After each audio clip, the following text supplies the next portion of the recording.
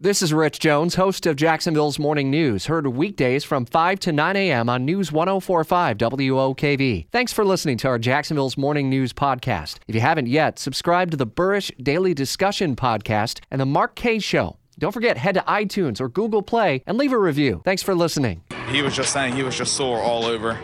He landed on his neck and back. That's what we heard from one of the witnesses about one of the officers who was wounded in that wild string of events that happened, a robbery, kidnapping, and carjacking at high speeds that started in Mayport and ended in Arlington. 2 Jacksonville sheriff's officers intentionally hit by that fleeing suspect, recovering at the hospital. Live team coverage continues at Memorial Hospital. CBS 47, Fox 30, Action News, Jax's Beth Rousseau. Have we gotten any update this morning or a briefing at all on how those officers are doing?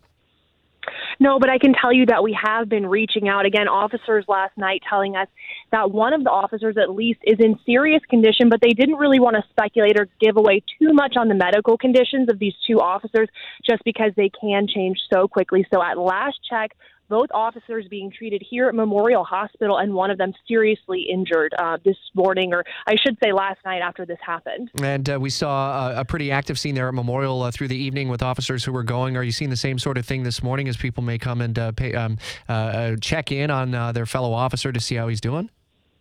Absolutely. And I know last night there were several patrol cars out here, a crime scene van out here at one point as well. This morning what we've seen is patrol cars coming and going from the entrance here at Memorial Hospital. I know when we got here at 4 o'clock, there was a car here.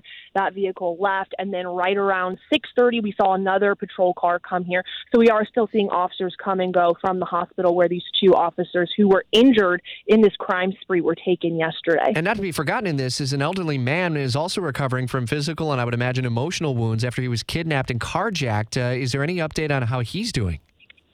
Correct. So we actually were able to talk to a friend of this man who was kidnapped and carjacked, actually went on that high-speed chase, police say, with this suspect. Now, the friend tells us that this is an 84-year-old man. As of last night, he said that this man had come out of surgery and was expected to be okay, but that friend tells us that he has a long road to recovery ahead of him, so they're still concerned for him as well this morning. We're piecing together all of what happened through the afternoon at WOKV.com and throughout Jacksonville's Morning News. Beth, thanks for the live update.